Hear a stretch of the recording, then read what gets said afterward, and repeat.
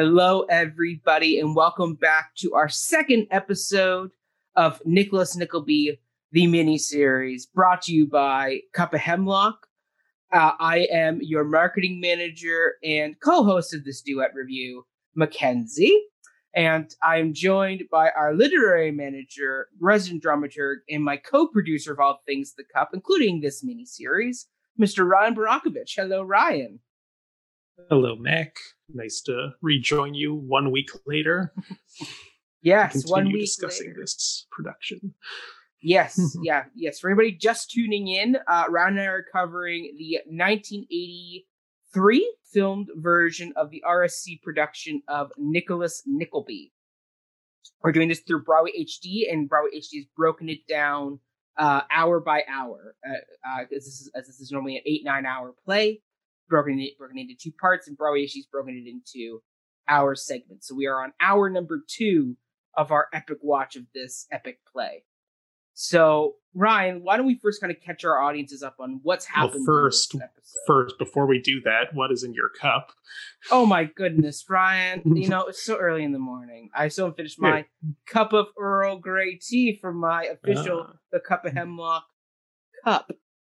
Ooh, fancy. And how about you, good sir? What is in your cup? Well, I too have my official The Cup of Hemlock cup. Actually, not the one with the cup on the background, just the Cup of Hemlock logo. And I am drinking coffee from it. So, yeah, it's morning. We are doing this one bright and early. Also, we should clarify for anyone who is, in fact, just tuning in now, you can watch episode 1 of this series by clicking on something that's popping up in the top corner of the screen. Don't know where I'm pointing. Yes. And we will put a link to Broadway HD's viewing of the actual production if you would like to follow along week by week with us. Yeah, absolutely. So let's catch everybody up. So last week, we kind of got introduced to a lot of Nickleby. Exactly. Previously, we started our tale. Nicholas Nickleby and his mother and sister Kate arrived in London to see his uncle Ralph because Nicholas Nickleby's father had died. When he arrived in London, Ralph sent Nicholas Nickleby off to Yorkshire to go work for Mr. Squeers at his school. Mr. Squeers. And at the school, he met his good friend Smike. So that was happening there. And then in the meantime, Ralph was planning to move Kate and Nicholas Nickleby's mother out of their current lodgings with Ms. Nickleby, the painter, the portrait painter. Who I'm glad got to have a little cameo in this episode. I was worried we'd never see her again. And trust me, she comes back quite a bit. They're clearly hinting at that because she even says, like, as they're doing their mournful goodbye, like, you can't shake me off so easily. I shall see you often. Come and call. Because she's a fun character. So I'm glad they're not just, she's gone. She is elsewhere. No, don't worry. She'll be making a comeback. So that was kind of what happened in that episode. I mean, we got to see how Mr. Squeers runs his horrible school, feeding his children molasses and brimstone, feeding them, basically extorting these children's families for money. And then at the end, Nicholas Nickleby meets Smike, or actually kind of meets him up in the attic, and they kind of have a connection with each other. And then and then we get right into this episode. So Ryan, where does this episode start? So this episode is kind of broken into sections a little bit. The first sort of extended section of it is this, we could call it a weird double date between with Nicholas and Squeers' daughter Fanny. Who he does not realize that he's dating, but she seems to think that he's madly in love with her. And her friends Tilda and John are having this weird double date in the attic while her parents are away. And so there's this like strange comic sequence of, I guess you could call it dramatic irony, Yes. of Nicholas having no idea that this girl is so obviously into him, and he's just so hilariously oblivious. Yeah. But he's also but he's also very attracted to her friend Tilda, who is much prettier, and but is also there with her fiance John, who's a real rough and tumble guy, played by, as we just determined before we started filming, Bob Peck, who keen-eyed viewers might remember as Muldoon from Jurassic Park, the Clavago guy. Yes. Yeah, so that was a fun Shoot her! So, Clavago, indeed, it might be summing up his, side-eye glances at his fiance flirting with our protagonist. So they have this weird, awkward card game. Yes. What were they playing? Were they playing bridge? I assumed it was bridge. I've never played bridge myself to recognize the signifiers. I've played it a few times, and I think that's what it is. I think so because they were playing for a certain number of hearts and things like that, and you do play that game in pairs. You do need you do need a pair. So they were doing. We'll say bridge. Card game with partners. Nicholas was very quick to say, "Hey, Tilda, you'll be my partner."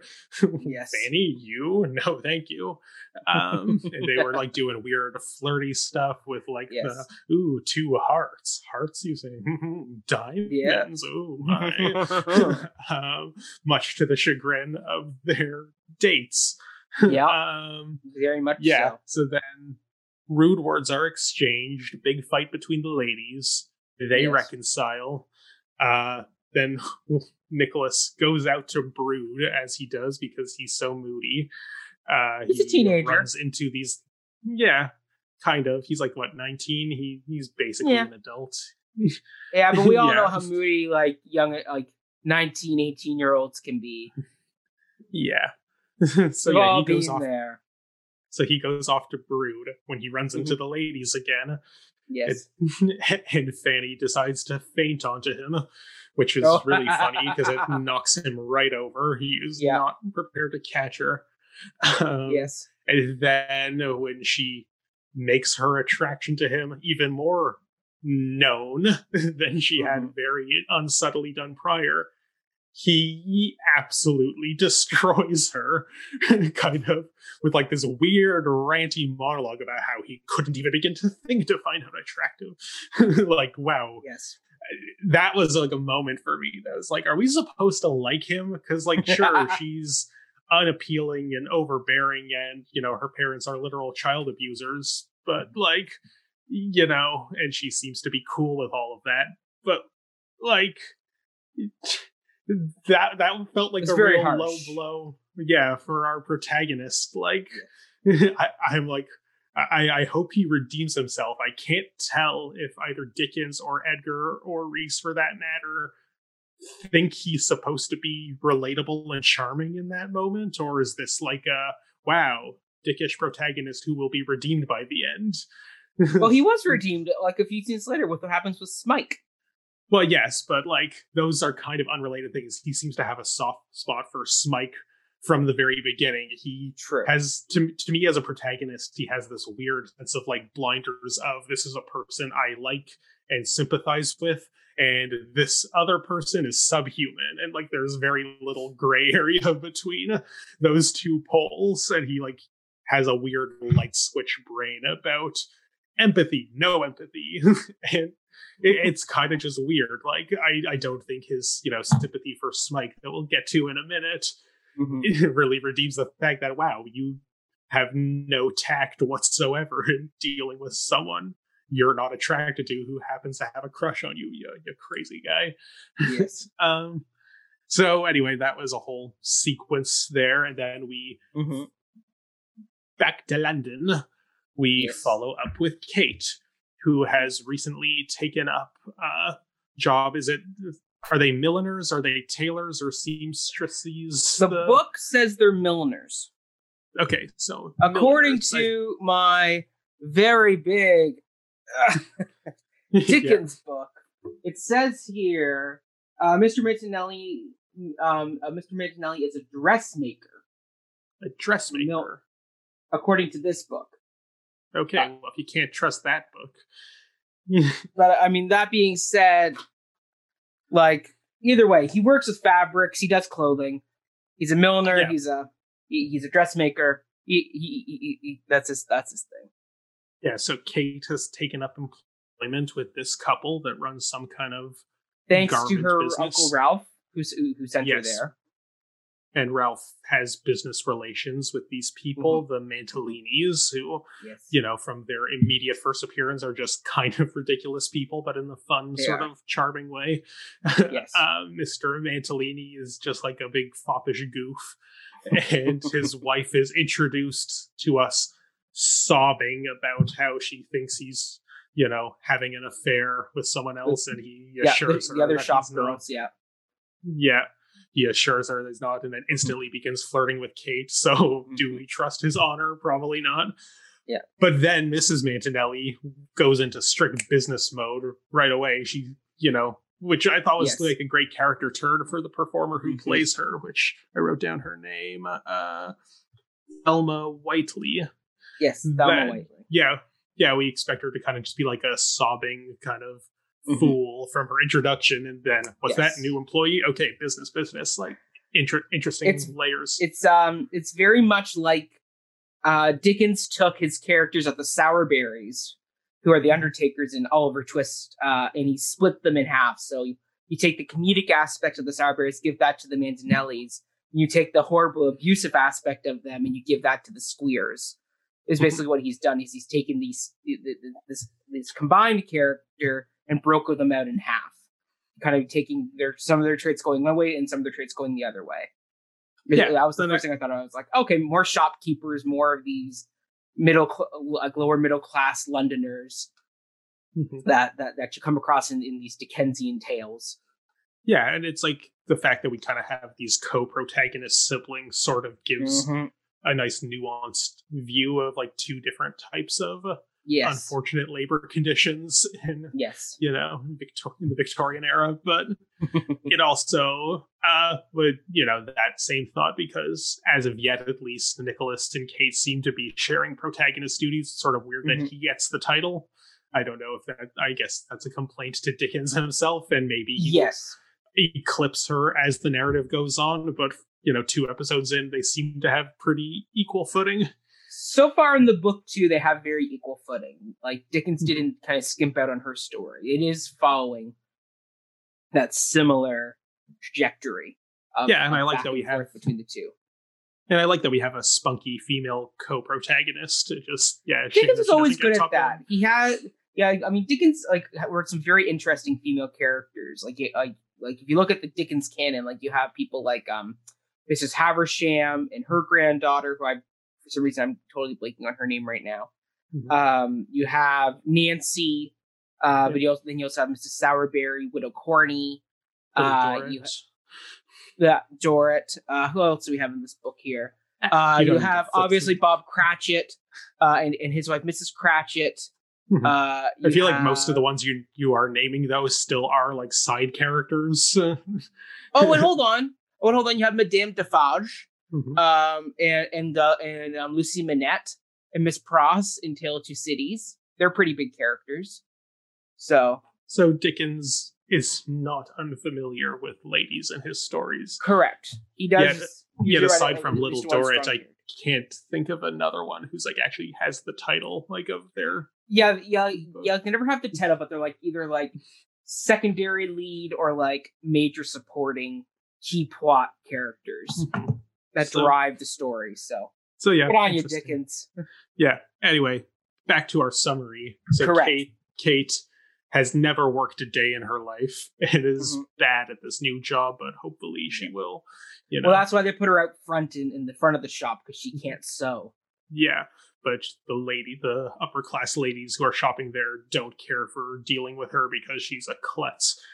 Yes. So, can't sew, can't deal with the public. Oh no, what will Kate do? I hope we find out in the next episode. But back Hopefully to Yorkshire. Not like Fontaine. I was concerned about that. I raised that concern in the last episode, and we'll see where this is going. Yes. But back in Yorkshire. Dream in time gone by. So once we have our little Kate interlude, we go back to Yorkshire. Yeah. Yes, we do. And Smike has run away. Oh no. Yes, but before that, there was a moment of the two of them of Nickleby and Smike up in the attic together again, having a nice conversation that inspires him to run away. That's true. So Nicholas being all like, "Yes, but I'm going to leave at some point," and and Smike was like, "Oh, if I leave too," less coherent than this, but if I'll leave too, we can find each other and go off into our merry ways, adventures into the sunset, and And because Smike is one of the select few people that Nicholas has empathy for, he's cool with that plan. But then, so Smike runs away and, big calamity over at the Not Orphanage. Yes. And the boarding school. Yes. And, oh no. Mr. Squeers has a meltdown.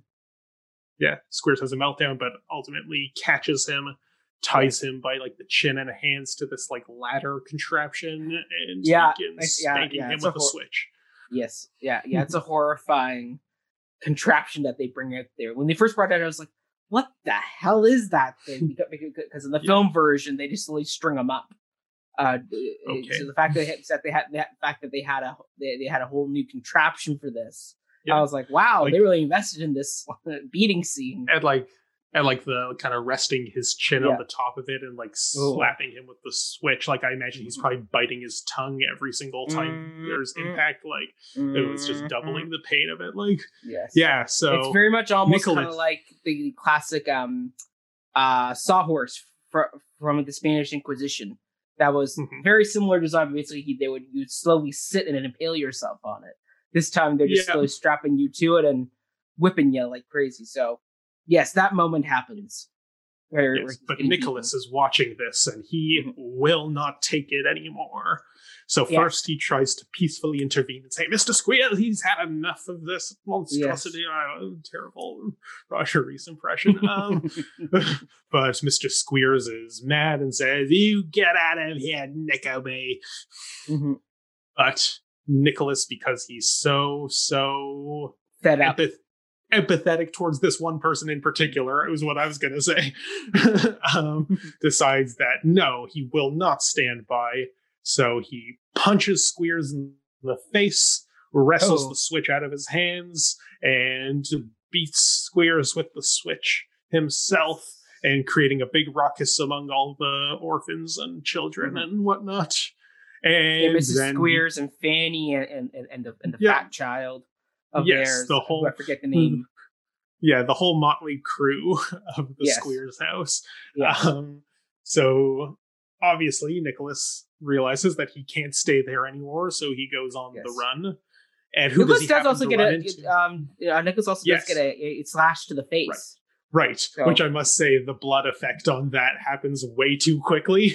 He gets, Squeers hits him on the face, then he instantly has this huge bloody gash. That's not really how blood happens. I know, but I mean, the fact that they went for that, it did shock me when I watched it. I was like, "Oh wow!" And I actually had to rewind to figure out how they got, how Roger Reese got the blood pack there, because it happened so fast. I was like, did he just have it in his hand? He just got his face with a bloody handkerchief, and that's how he kind of got it. I don't know. I imagine.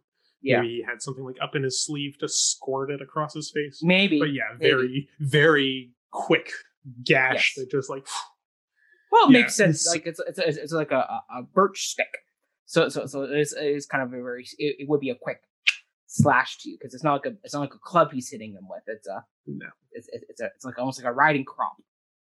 Type tool. So either way, so he gets hit. He runs away. He runs away after the tussle.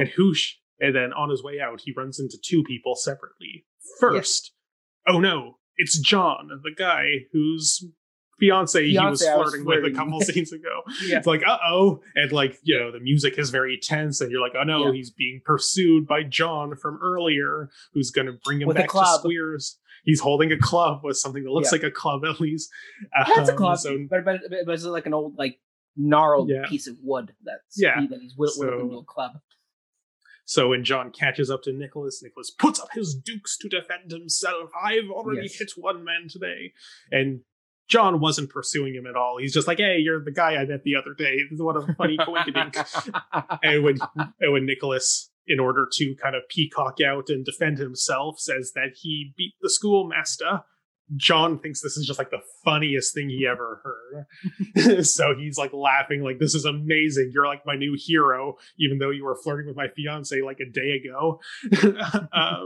But cool, good on you, Knuckle Boy. Here, take some money. And Nicholas is like, oh, I have to refuse your money because I'm so proper. But it's like, you have literally no money. Take some money and take my fancy stick. So, don't judge a book by its cover, because we thought John is a real brute, and he's like, he's not a bad guy. Out, so he's not a bad guy, and like Squeers is so dislikable that even like guy who's friends with his daughter like thinks it's the funniest thing ever that somebody took physical vengeance against him. So, so John goes on his way. Nicholas continues running away, and then who does Nicholas run into next? Is old boy Smike, who I guess has succeeded at escaping again. And there's like this nice little heartfelt moment between our two buddy buds, and Smike quotes Billy Joel and says, "You are my home." And the two of them go off into the sunset together. Thus ends the play, or at least for now. Which is nice, because once again, it's that symmetry of ending with Smike in Nickleby. Like, that's a nice kind of symmetry of the last episode ended the same way, with them going, like, last episode ended with them meeting up. This episode ends with them heading off into the unknown together. Yeah. So we'll see where episode 3 ends. Will it always end with Smike? Well, yeah, so like there's still 7 more parts of this, so this like happily going into the sunset. Clearly they will have more life and adventures. Oh, absolutely they do. Create new obstacles. I'm sure. Like I remember I'm experiencing this for the first time. I've never seen a previous miniseries or film version. I haven't read the book. So yeah, like this, if the play had just ended there, I'm like, okay, that's kind of like a cool, 2-hour interesting little character study, and the heroes get away. Good job, but clearly more is in store for them.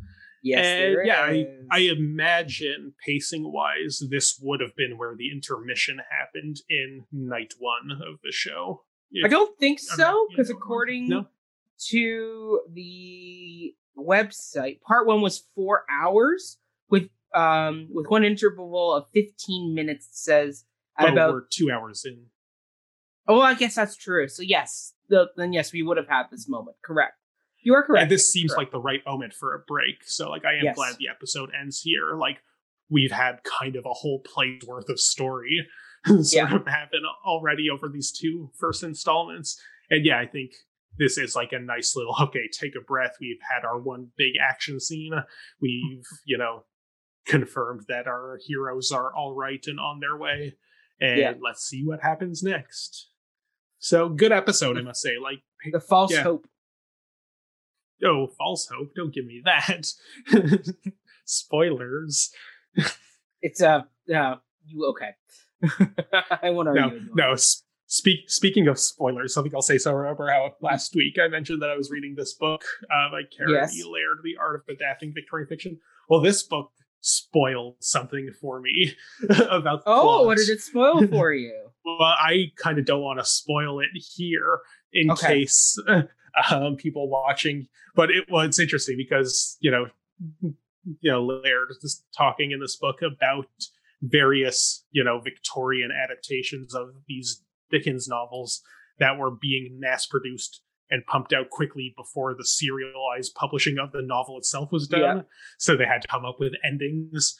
And, one of the points, the one that turned out to be a spoiler for me, is that one of the playwrights successfully predicted a big plot twist that occurs to do with Smike in particular. And Dickens was... I know which one you probably know. Yeah, which that was a surprise to me reading it in that book. And Yeah, so Dickens was quite infuriated by the fact that the playwright swooped in and spoiled it. Like, and they spoiled it not realizing that it was correct. They just thought that would be an interesting dramatic twist, because they need to come up with interesting things to fill their play versions with before they know how Dickens intended to end it. And Dickens was real mad that all the theater going public already knew his big plot twist. Oh, and one thing we did forget to mention in this was that we got to know a little bit more about Mr. Knobs. Yeah, a little bit. He he's an interesting character. He's an interesting character to me. He comes in and out, but once again, they keep building him up in the story. Like he was one that brought Kate and Mom Nickleby there. Does she have a name, Mom Nickleby? I don't think so. The mother. She's the mother. She's the mother. Let me see. Let me check the book. Nope. She's referred to as Mrs. Nickleby in the book. Mrs. Nickleby.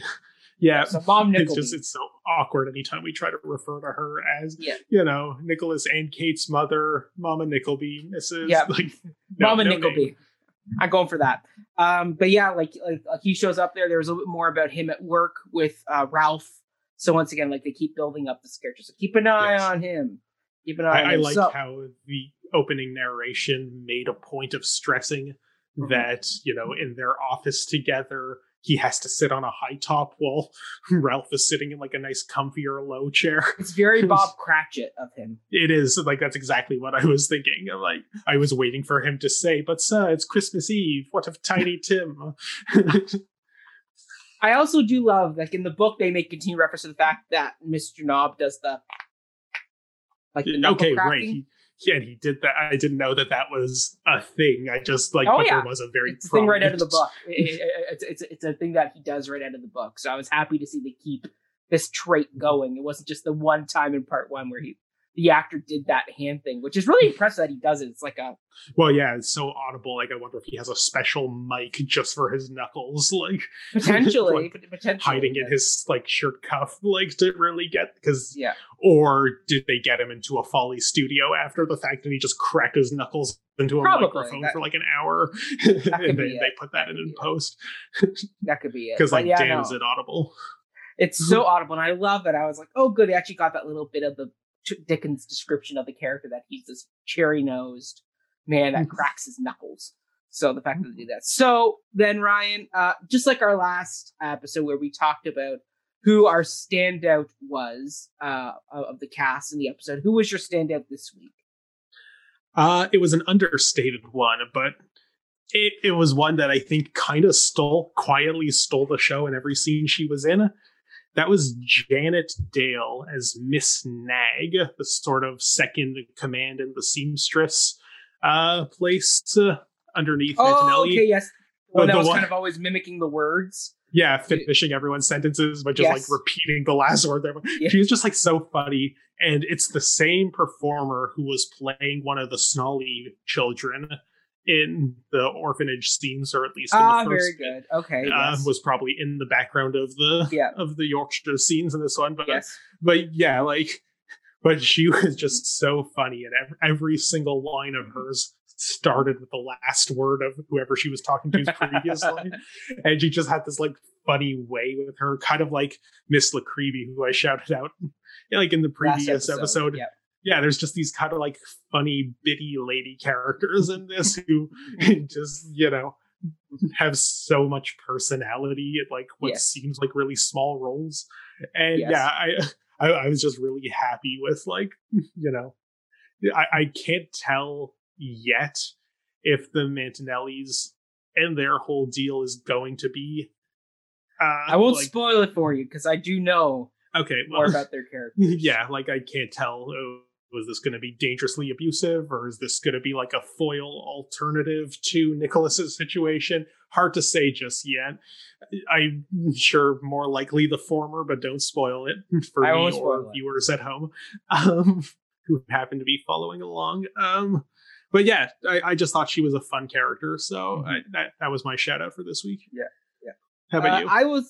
I will say for me, just like last week, how I shouted Alan Armstrong as Mr. Squeers. We're going to stick with the Squeers family. But this time we're going with Suzanne Burtish as Fanny Squeers. Yeah, we briefly encountered in the last episode, and this was really her moment to shine. And I mean, she was just once again great comedic actress, great control of her face. The fact she kind of has like her dad, the one kind of squinty eye that she's got there. She's got the weird scar on her mouth that they gave her. Like she has a very distinct look to her, and just her comedic reactions to things are great. Like the moment when she gets the tea spilled in her face, like all that great stuff on the double date. Like you said, the pratfall feint that she does, that's very over the top.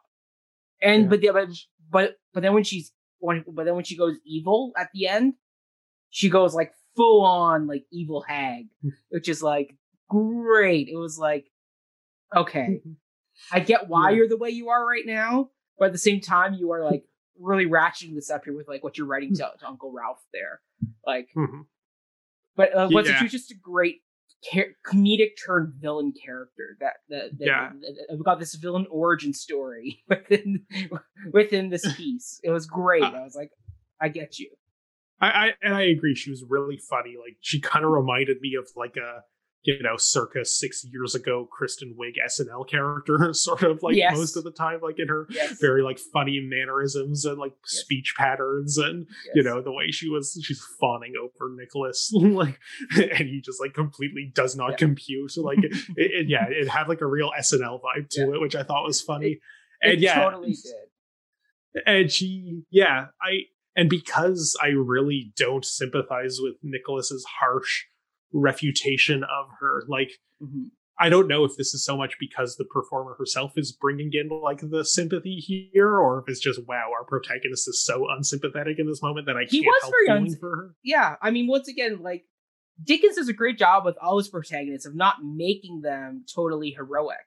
They are very gray protagonists, like Sidney Carton in Tale of Two Cities. He's a drunkard, and it's not till the very end of the novel that he has this big moment of redemption, which we're not going to spoil in case you've never read Tale of Two Cities, because it is I haven't, but I know the basic plot outline. Okay, so I mean, Dickens was very good at writing characters who are human. Like they're not these Superman characters. They are people who are flawed. I mean, we could talk about this now, but the very famous punch that Nicholas Nickleby has is a very punch.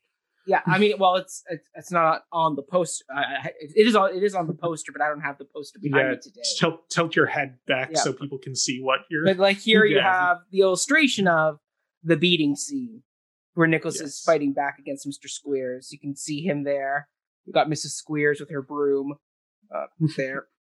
I'm in reverse. There she is. So you have all that going on, and then like even in this lovely book. You even have this scene punch. Yeah, so like I will say, an iconic moment from the book. I will say, because I guess I just went into this knowing very little about the plot beats of this novel. Like I didn't know specifically that was coming to me. I didn't realize that was a famous punch until you described it as such. Like it makes sense that is certainly the most action-packed plot point we've had so far, and like big pivot. It's a turning point in the story. Happening. And it is like a cathartic moment, I guess, for anyone who's been in one of these abusive boarding schools to like, wouldn't you have loved to just sock the innkeeper in the face or whatever you call him? So the headmaster, this is kind of like a Tarantino revenge fantasy playing out in Victorian England, I guess. Yeah, and I mean, it's very famous in the book because like back then, you never punched a teacher, so the fact that like you have this character who is like full on just wailing on this half blind headmaster who is abusive. So like take that with very abusive. Like I remember when we did our episode on Pipeline by Dominique Morceau, like we had a big discussion on our panel about, was it justified for Omari to shove his teacher? And, there was some like, mixed feelings of the group, but I don't think anyone has mixed feelings in this case. About, Mr. Squares totally had it coming.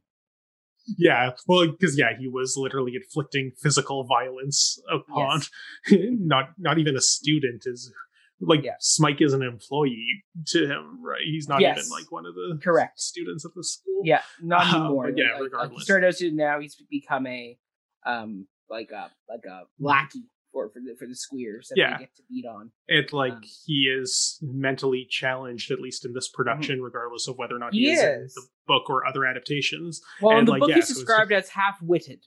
So which we can take as mentally slang for mentally handicapped of some kind. But but let's do our squeers check-in, or our, sorry, not squeers, our Smike check-in, because last episode we briefly touched on him. And we didn't get too much into his portrayal, as done by David Thurfall. Thruffall, who people will know. Thruffall. He starred alongside Jude Law in the thriller Black Seed. So if anybody's seen the thriller Black Seed with Jude Law from 2014, he was in that. I have not. But Jude Law was in a lot of movies for like a decade. He was in everything. He was. He also was in Elizabeth the Golden Age as John Dee, who I don't know who John Dee was. I assume, I assume he was one of the assassins that comes to try to shoot Elizabeth, I think, is where he comes in with that. He has a lot more TV stuff. That's the thing. It's always kind of interesting. He was in Ripper Street, Troy, Fall of a City, Bing. He did Shameless from 2004 to 2013, where he played Frank Gallagher.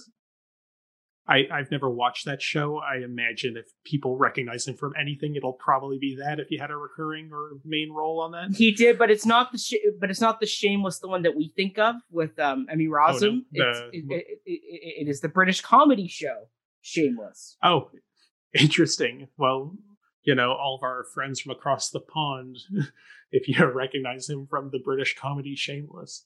Yes. So anyway, yes, he is playing Smike in this. And last episode, I had said I wasn't fully sold on his performance as Smike. So, update on this front. I'm still not sold. I still think he's playing this character as too handicapped. Like, the thing is, he's supposed to be mentally handicapped, but he's not supposed to be like Igor from Frankenstein, where he's hunchback, bow-legged, drooling. He's someone who is. He sells the hell out of that drool. I will say that is. He does, but I feel this is like the '80s version of how they looked at people with special needs or learning disabilities. And to watch this now, this is the one area of the story where I'm like, I don't know if we want to do it this way. Like, if we were directing this now, I think there's a much more subtle, better way we could go about. See, I, for the most part, agree with you. I agree with you for the most part, but I kind of he is at the height of his abuse right now, or at least hopefully this is the height, and it doesn't increase as the story goes on. So he's so beaten down, literally and metaphorically, and his joints probably hurt all over. That could maybe account more for the posture and the the failing of the limbs. I'd be curious to see, as we continue these Smike check-ins, if he sort of comes more into his own. I hope he does. I hope he does. But I also feel like that could be concerning with the way they've characterized him so far, because it kind of just says whatever sort of neurodivergence he has can be cured just by getting away from your bad setting or environment. And that could be a slippery slope. But I kind of think it is what it is. This is a product of the 80s. We would know better now, and more contemporary adaptations probably do a better job of this. Well, I mean, go watch the 2002 film with Jamie Bell, where Jamie Bell plays Smike, and it's a very he doesn't play him as this bow-legged, drooling man. He is someone who clearly has suffered abuse and isn't the sharpest knife in the drawer, and that does require other people's assistance. But he isn't like what David has done here, where it's like if Nicholas wasn't around to look after this kid who's run away, I would be seriously concerned for his well-being. Jamie Bell at least can believe that there, on some level, he is smart enough and physically able enough to get away twice and is able to kind of survive a bit. But I think it's worth I don't know if that's a flaw that Mhm. we'd be very concerned for him on his own, because that sort of raises the stakes of why these two need each other, or why Smike needs Nicholas. Mhm. And like it's sort of the walking around with a baby through the apocalypse sort of trope of like Baby Yoda, we could say, for the most recent example. Sorry, Grogu. But yeah, like it is something vulnerable that requires our protagonist's constant vigilance and protection, because we know that Smike wouldn't be okay on his own. I use the term "save the cat" kind of glibly in our last episode, but yeah, we have a real sort of save the cat moment here, much more literally. Well, not literally, because he's not a cat, but yeah, he is this kind of symbol of pure innocence that does require Nicholas's help if he is going to make it in this world, and not just get caught again, because when he tried escaping on his own, he didn't last long. He was very easily pursued and brought back. So now so very true, hopefully very go true. better this time with Nicholas by his side. I hope so. I mean, we will keep tracking our Smike. Smike check-in. The Smike check-ins to kind of see what we're thinking of this performance, because I think this will be the most challenging and divisive performance that people will watch and kind of go, they either like this portrayal or they go, this is just bad 80s here. Which, I mean, no, it's not even bad. Like, the fact that he physically does this, and he's one of the few people who, like Roger Reese as Nicholas Nickleby, only plays one character. So, well, and I think it would be very challenging for him to fluctuate characters. Like, he's in it. Like, like, and I don't know if it's like Roger, he's just only has one role because he's just in it so much. We'll kind of see as it seems like he's certainly becoming a much more central character.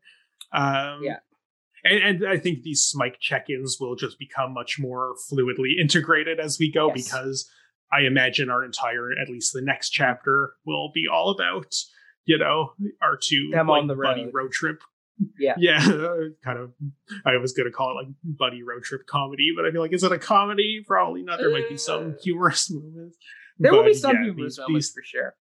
Of course, but these two definitely have some challenges ahead of them. But it's not, I think the whole idea of the Smike check-in came from the place of, in the first episode, he was very peripheral, and what's going on with this guy who is probably important, but we're not sure why yet. So absolutely. And I mean, like, okay, so let's get into adaptation check, because just like last episode, I am currently the literary manager for this series, because I am reading along in the book, and I can now say that the book and the play have now caught up to each other. Last week we were a little bit ahead. Like, I had gotten up to the fact that Nicholas Nickleby and Smike had headed off down the road together. That's kind of so where you haven't read any more of the book since last week. Okay, so because I read so far ahead that I was like, okay, I could take a breather this week, work on some other projects that we have to do. So I was like, okay, that's okay. We can breathe here. And now this weekend I'll do some more reading or listening to my audio. But either way, it's been once again, it's a very faithful adaptation still. Like, the description they give for the new lodgings for Mama Nickleby and Kate's, the drafty apartment, right out of the book. Once again, like, this adaptation very clearly takes direct dialogue and direct descriptions from the book. Some of the internal speaking, like Nicholas has, to camera in this version is once again some internal monologue that we do get from the book. So that is still very much following the book in the sense of the elements of the story. So we are not diverging. There's been no major bits of the story that have been cut yet. I mean, obviously they've shrunken some of the stuff, like consolidated it so it's not as long in the book. But I just how, like, in the first part, like the chapter on crumpets and muffins was greatly shrunk when we got to the play. So there's a little bit of that, but we're still basically following all the beats of the story. So far that's good. I mean, I know, Ryan, you were concerned about the narration, and I found there was a lot less of it this time. Certainly less, and that, like, the book that I quoted that line from last time by Vincent Murphy, certainly did attest to the fact that it has to front load a lot of kind of information, and then as it goes on, it certainly becomes more expedient. I still don't love the device of the Fleabag in third person, as we can call it, where, turning to camera to directly monologue on your thoughts, but doing it from the perspective of an omniscient third person narrator. Like, I get that it's a creative choice, and I'm not going to be like, why would they do this? Like, I understand the reason. Why John Caird? Why Trevor Nunn?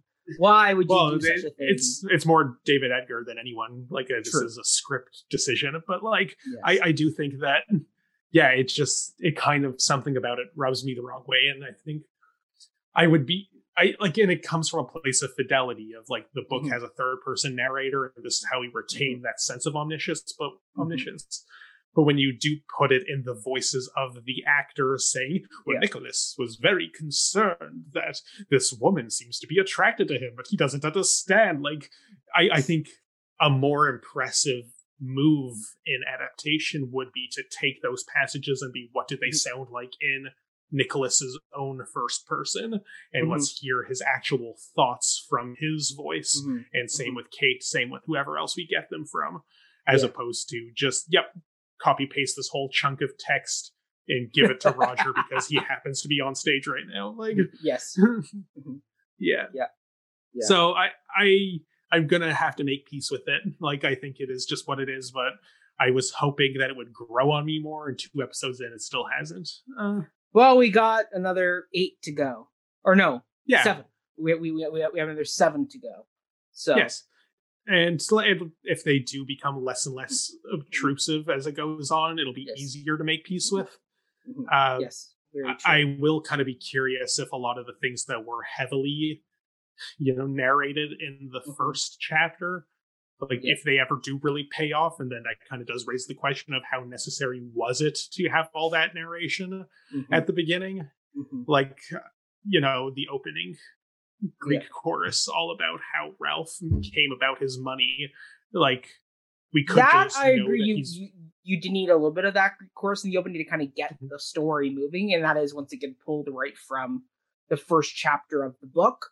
So it was very kind of, I do agree with that opening narration, but the other ones, it's like, like the first episode they were way heavier with it. Like, I hope it's a diminishing narration return where it's like as we get further along, like, because the scenes that didn't have the narrations, they moved. They were easy to follow. They had a good pace to them because it's drama. Like, it's dramatized. They take things that might have been long slogs of narration and just like quippily put it into voices of characters through dialogue, and that's what playwriting for the most part is. Like, and so I find it is often used as a crutch in places where it doesn't need to be. Like I think a lot of it kind of, and this is why I sort of do pin it on David Edgar more so than like Caird. Certainly not and certainly not the actors themselves either. They're just reading the script, and I don't know to what extent they had like input in the workshopping of this, but it to me it feels like a mistrust of the actors on the part of the playwright and the directing, like, to how will we know that Nicholas isn't attracted to Fanny if he doesn't just turn and tell us? Like, we can tell from acting and, body language. And I think it comes from a place of fear that, will this read? Is the actor talented enough to convey this? And I don't think we need all of that. Yes, very true. And then one more new segment I'm adding in to this is our Les Mis check-in, because as we did in the last episode, where we acknowledged that this is the same creative team that will go on and do Les Mis a few years from when they did this. It's very, very similar plot-wise. Yes, correct. Similar plot-wise. It has very similar costumes. Even has some of the same actors who will go on to be in Les Mis. So can I kick off our Les Mis check-in here? Yes. What is our Les Mis check-in? What was the first thing that stood out to you as a parallel? Smike is Cosette. Ooh!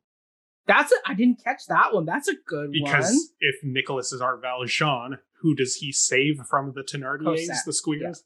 Yes. Cosette, Very good. I didn't see that coming last time, but now that we are following this thread of intertextuality, like that's So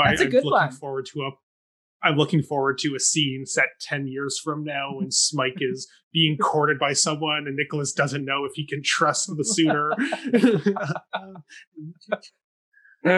Yeah, no, I didn't catch that one. The one I caught was clearly the end of the day sequence was pulled from Nicholas Nickleby with the Mintonelli staff, like the female staff that all come out in their work shirts and aprons and the head shawls. Like I was like, oh wow, did they literally just like take the same costumes? Like it's like literally all came out. I was like, dun dun dun dun dun dun dun. Dun.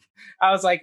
And I was like, okay, so the next episode, we're definitely going to get some more of these women picking on Kate, aka our Fontaine, in this situation. Kate is definitely Fontaine. There's no kind of two ways about that. Yeah, and your highlight character from that will obviously be the factory woman who steals the letter. So like there's some great, so like that was like another one where I was like, okay, we got that going now. So like, it's like there was that parallel. I was like, okay, clearly we're pulling some more stuff from that part of the story. And then I mean now you say like Smite pulling the Cosette moment from that, and actually even the fact that they walk off hand in hand, I was like, that's how that sequence ends in Les Mis too. Like Valjean walks off with Cosette on the turntable, and then it transitions to the dun dun dun dun dun dun dun dun dun dun Paris 10 years later. Yeah, like I think it was easy to miss one because Smike is not a little girl, so it's not like the clear one-to-one comparison, but it's a different setup for that rescue, even if it plays off the same way, insofar as Valjean wasn't also a resident at the Thénardiers when he decided that he's going to leave with Cosette. He shows up and just be like, I am here on behalf of her mother. Yes. Terrible attempt at a Valjean impression. Oh, here, I have another one I just figured out now.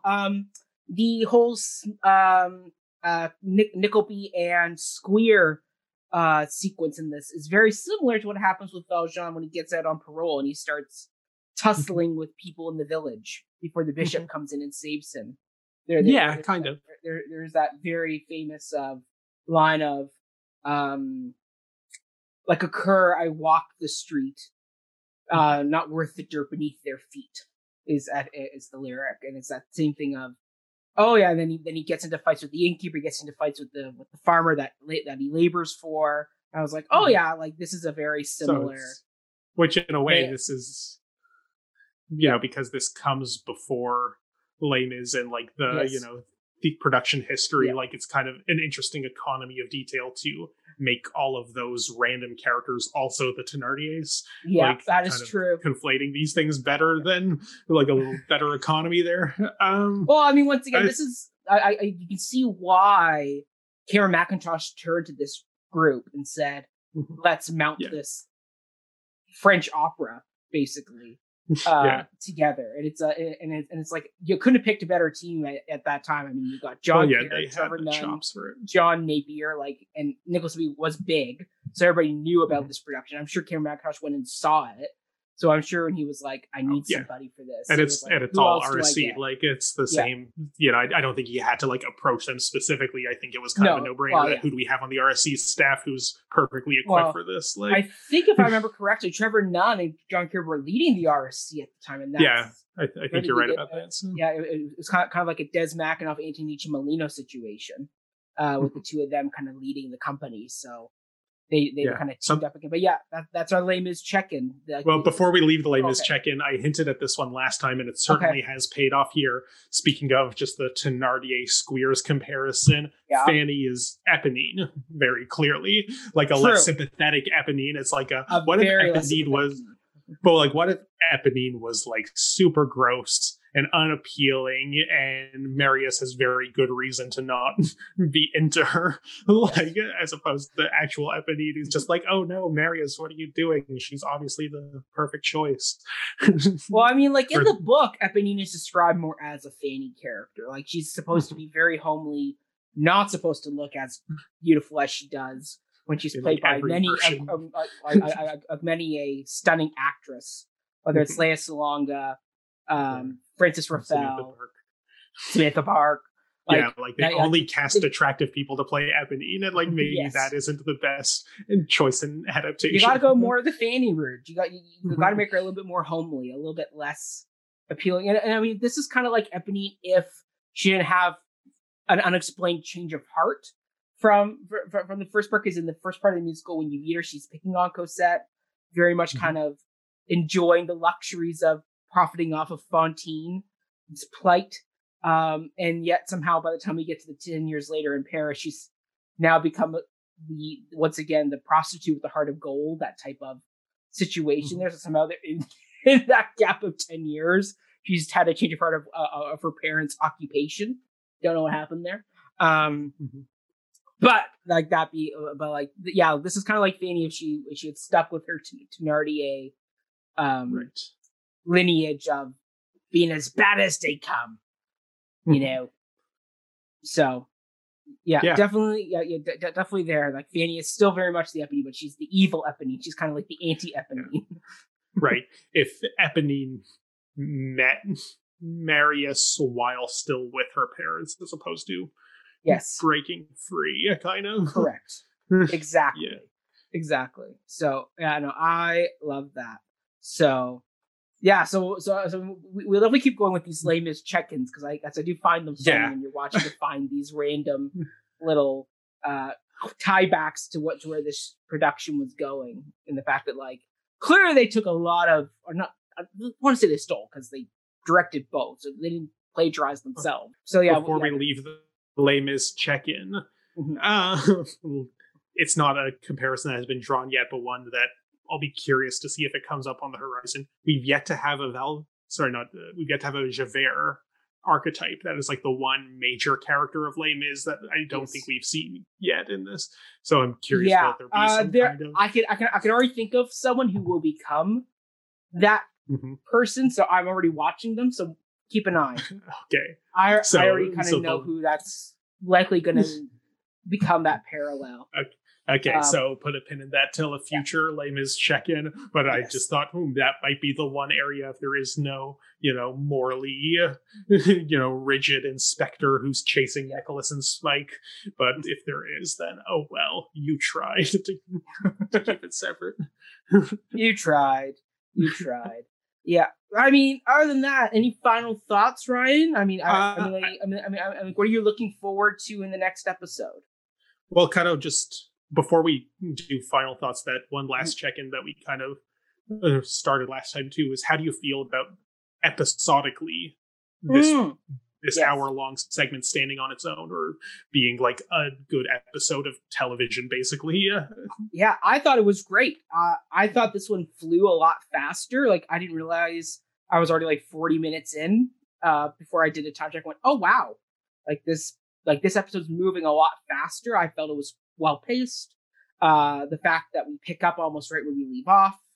I thought it was well balanced between the Kate and Nicholas stories. Like, we're moving them along at a decent rate with each other, that you can feel like they are literally like living parallel lives.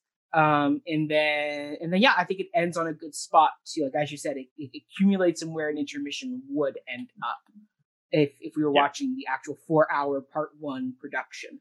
So, which I'm surprised only has one 15-minute intermission. I would think in a 4-hour night, 2 hours. You maybe will want to put a little bit more intermission in there, or make it like a half-hour break, so like all audiences have a chance to use the washroom, because in 15 minutes we know there's not enough time for everybody. Everyone is going to be charging at the washroom. Exactly. After they just got themselves all riled up, cheering on Nicholas and that punch. I know. I love that. That was like, once again, this audience interaction is great. Well, yeah, I do like that this is just like a kind of good quality of pro shot that, cuts to the audience and shows them cheering in that moment. Like, yes, as opposed to like, the one of the worst pro shots, not the worst production, but worst pro shot we reviewed on this show was the Oklahoma one that filmed a version of it with the audience to cut to only at like curtain moments, but otherwise was completely silent the whole time, because they clearly filmed most of it without the audience. And wow, this is the most unresponsive audience ever when the cast is like giving these musical numbers. They're all Oklahoma. that was an interesting one. Funny enough, also directed by Trevor Nunn. Yes, which we talked about there too. Yes. But yeah, in terms of my thoughts on like the episodic, does this like how does this hour fare? I agree. Like I think this was a really well paced one. I do think if it was an hour of television as opposed to just an hour excerpt from a play, I think we could do more cross cutting between Nicholas and Kate's storyline. We very much had 30 minutes of Nicholas, 20 minutes of Kate, last 10 minutes. Yeah, you of definitely could Nicholas. intercut them more if you were doing But actual, that's TV. harder to do in the theater. So I recognize that absolutely. this isn't the place for it. But if this was like, because we are watching it as television, very much like this weekly segments, like I think a TV adaptation would find more of like the beats where those two stories can be intercut better. But the thing that really kind of sold me on this hour stands alone quite well is kind of full circle framing with the character of John, as we talked about a little already, but how we have the whole encounter, with the bridge game early on where he really, Nicholas gets, runs afoul of this guy who, we expect him to be an antagonistic force as this goes on because he is flirting with his fiance. And then when he comes back at the end during a very tense moment and you think, he's going to be the one who's like, oh, Nickel boy, I did not care for you earlier, so now I'm going to bring you back to squares. But then we have this like, anti-payoff that pays off in a very different way of, ha ha ha, I'm such a charming guy and you misjudged me and here's some money and a stick. So like, the fact that we saw that character very briefly in episode 1, but he didn't become developed until the beginning of this episode is a very, very good, like structural, like, if you were like making a TV adaptation of this in 9 episodes, like this is a very good standalone episode. Yeah, agreed. I mean, like you forget you meet him and Fanny in episode 1 because they're so brief at the tail end of the episode. And also Fanny's a little more memorable. Tilda comes in with him.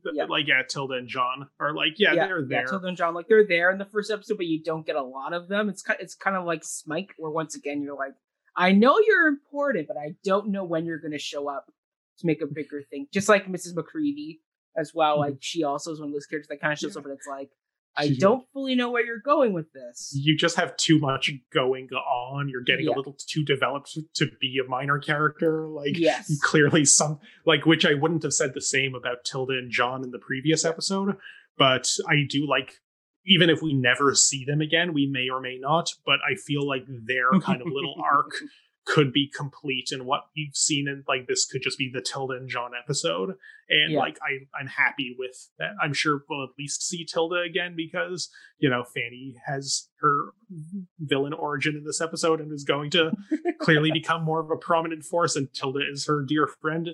And if Tilda's there, John will probably be there too. But I am very happy with this. Is just the John arc has come and gone and was the framing device for this episode. Yeah, keep an eye on John. I'll just say keep an eye on John. Okay, looking forward to him. He may become kind of like the Angera to Nickleby's Marius. Okay, wow, that feels like a spoiler there. I almost would have liked to be surprised by that.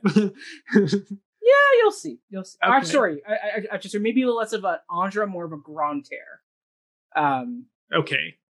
Cool. That's picturing where this might go. That's a bit of an analogy. I mean, Grantaire from Les Mis is the one that's always dressed in green. It is the drunk one of the group. Yeah. Okay. So keep an eye on him. Yeah, keep an eye on Mr. John there. He is a character that is quite interesting. All right, we'll save that discussion till our next Les Mis check-in. But overall, I was very happy with just the structural pacing of this episode in particular. I think I will be very surprised if they can keep this up because as we said last time, it was not intended to be viewed in these segments. So the fact that this felt like a very satisfying episode in its own right, I will be very surprised if we can say the same about every single one moving forward. Yeah, it's true. I mean, I think next episode will definitely be the test because technically next episode will be start of Act 2, and then we're going to break midway through the second act of Part 1. So we'll see how well they break that moment. which is what the previous one was, and we both agreed last time that that was like a fine place to break it. Yeah, and like worked. Yeah. Once again, like that kind of felt more like a TV pilot where it's like we got to introduce and do a lot of the exposition, so it felt like a good spot where it's like, hey, I feel the board. Like a lot of the major characters is now being set. We're good to go. Even if we, once again, as you said, we meet with them briefly, but like once again, that board was set in the first episode, and now we got to see the pieces move on the board a little bit more. Yeah, it was very much like, okay, you've met everyone, cool. Take a break, and we will come back with them next time. Exactly. Yeah. So. Okay, sorry. So you asked before. I just wanted to make sure we had the pacing episode by episode check-in. Yeah, no, that's important. Yeah, very good catching that. So you asked, what was your like kind of last question you wanted to ask? Was it just like a last final thoughts? Something you liked? Final thoughts before we head out for because we've hit the hour and a little bit over mark. So it's the perfect time to kind of start wrapping this one up. Yeah. Yeah. Well, they're supposed to be duet. I don't. That's okay. Duet does it. Yeah, we try to keep them under an hour, but some episodes will give us more to say than others, and I think this one definitely had a lot. Yes. Yeah. So overall, I have no big final thoughts. I was happy with this one. Looking forward to seeing where it goes. I do feel like we've kind of, in a way, reached the end of Act 1 with the big inciting incident of. Or the sort of secondary insight, the punch has happened, and now our heroes are on the road for presumably the adventures of the title to ensue. So I'm looking forward to seeing how it all plays out. Agreed. I mean, this felt like a great natural conclusion. The first two clearly, episode 1, episode 2 clearly go together and make up the first act of part 1. So, I mean, this was a nice kind of accumulation now where it's like, you're right. Like now it does feel like we're heading off into the roadshow of Act 2 of Part 1. So we're definitely, and definitely now we're going to see more of Kate's story now that she's got to the first episode we didn't set her up too much.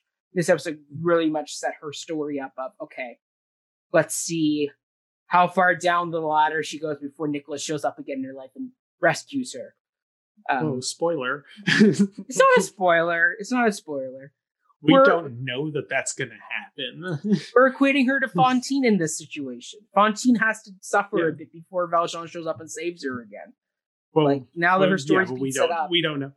Just because we know what happens in Les Mis doesn't mean this has to follow the exact same roadmap. And while I do certainly expect her to suffer, I was not certain that Nicholas would save her. They kind of do have these divergent paths that may or may not. Well, we know eventually they got to all meet up again. I mean, that the filming does have to get back together somehow.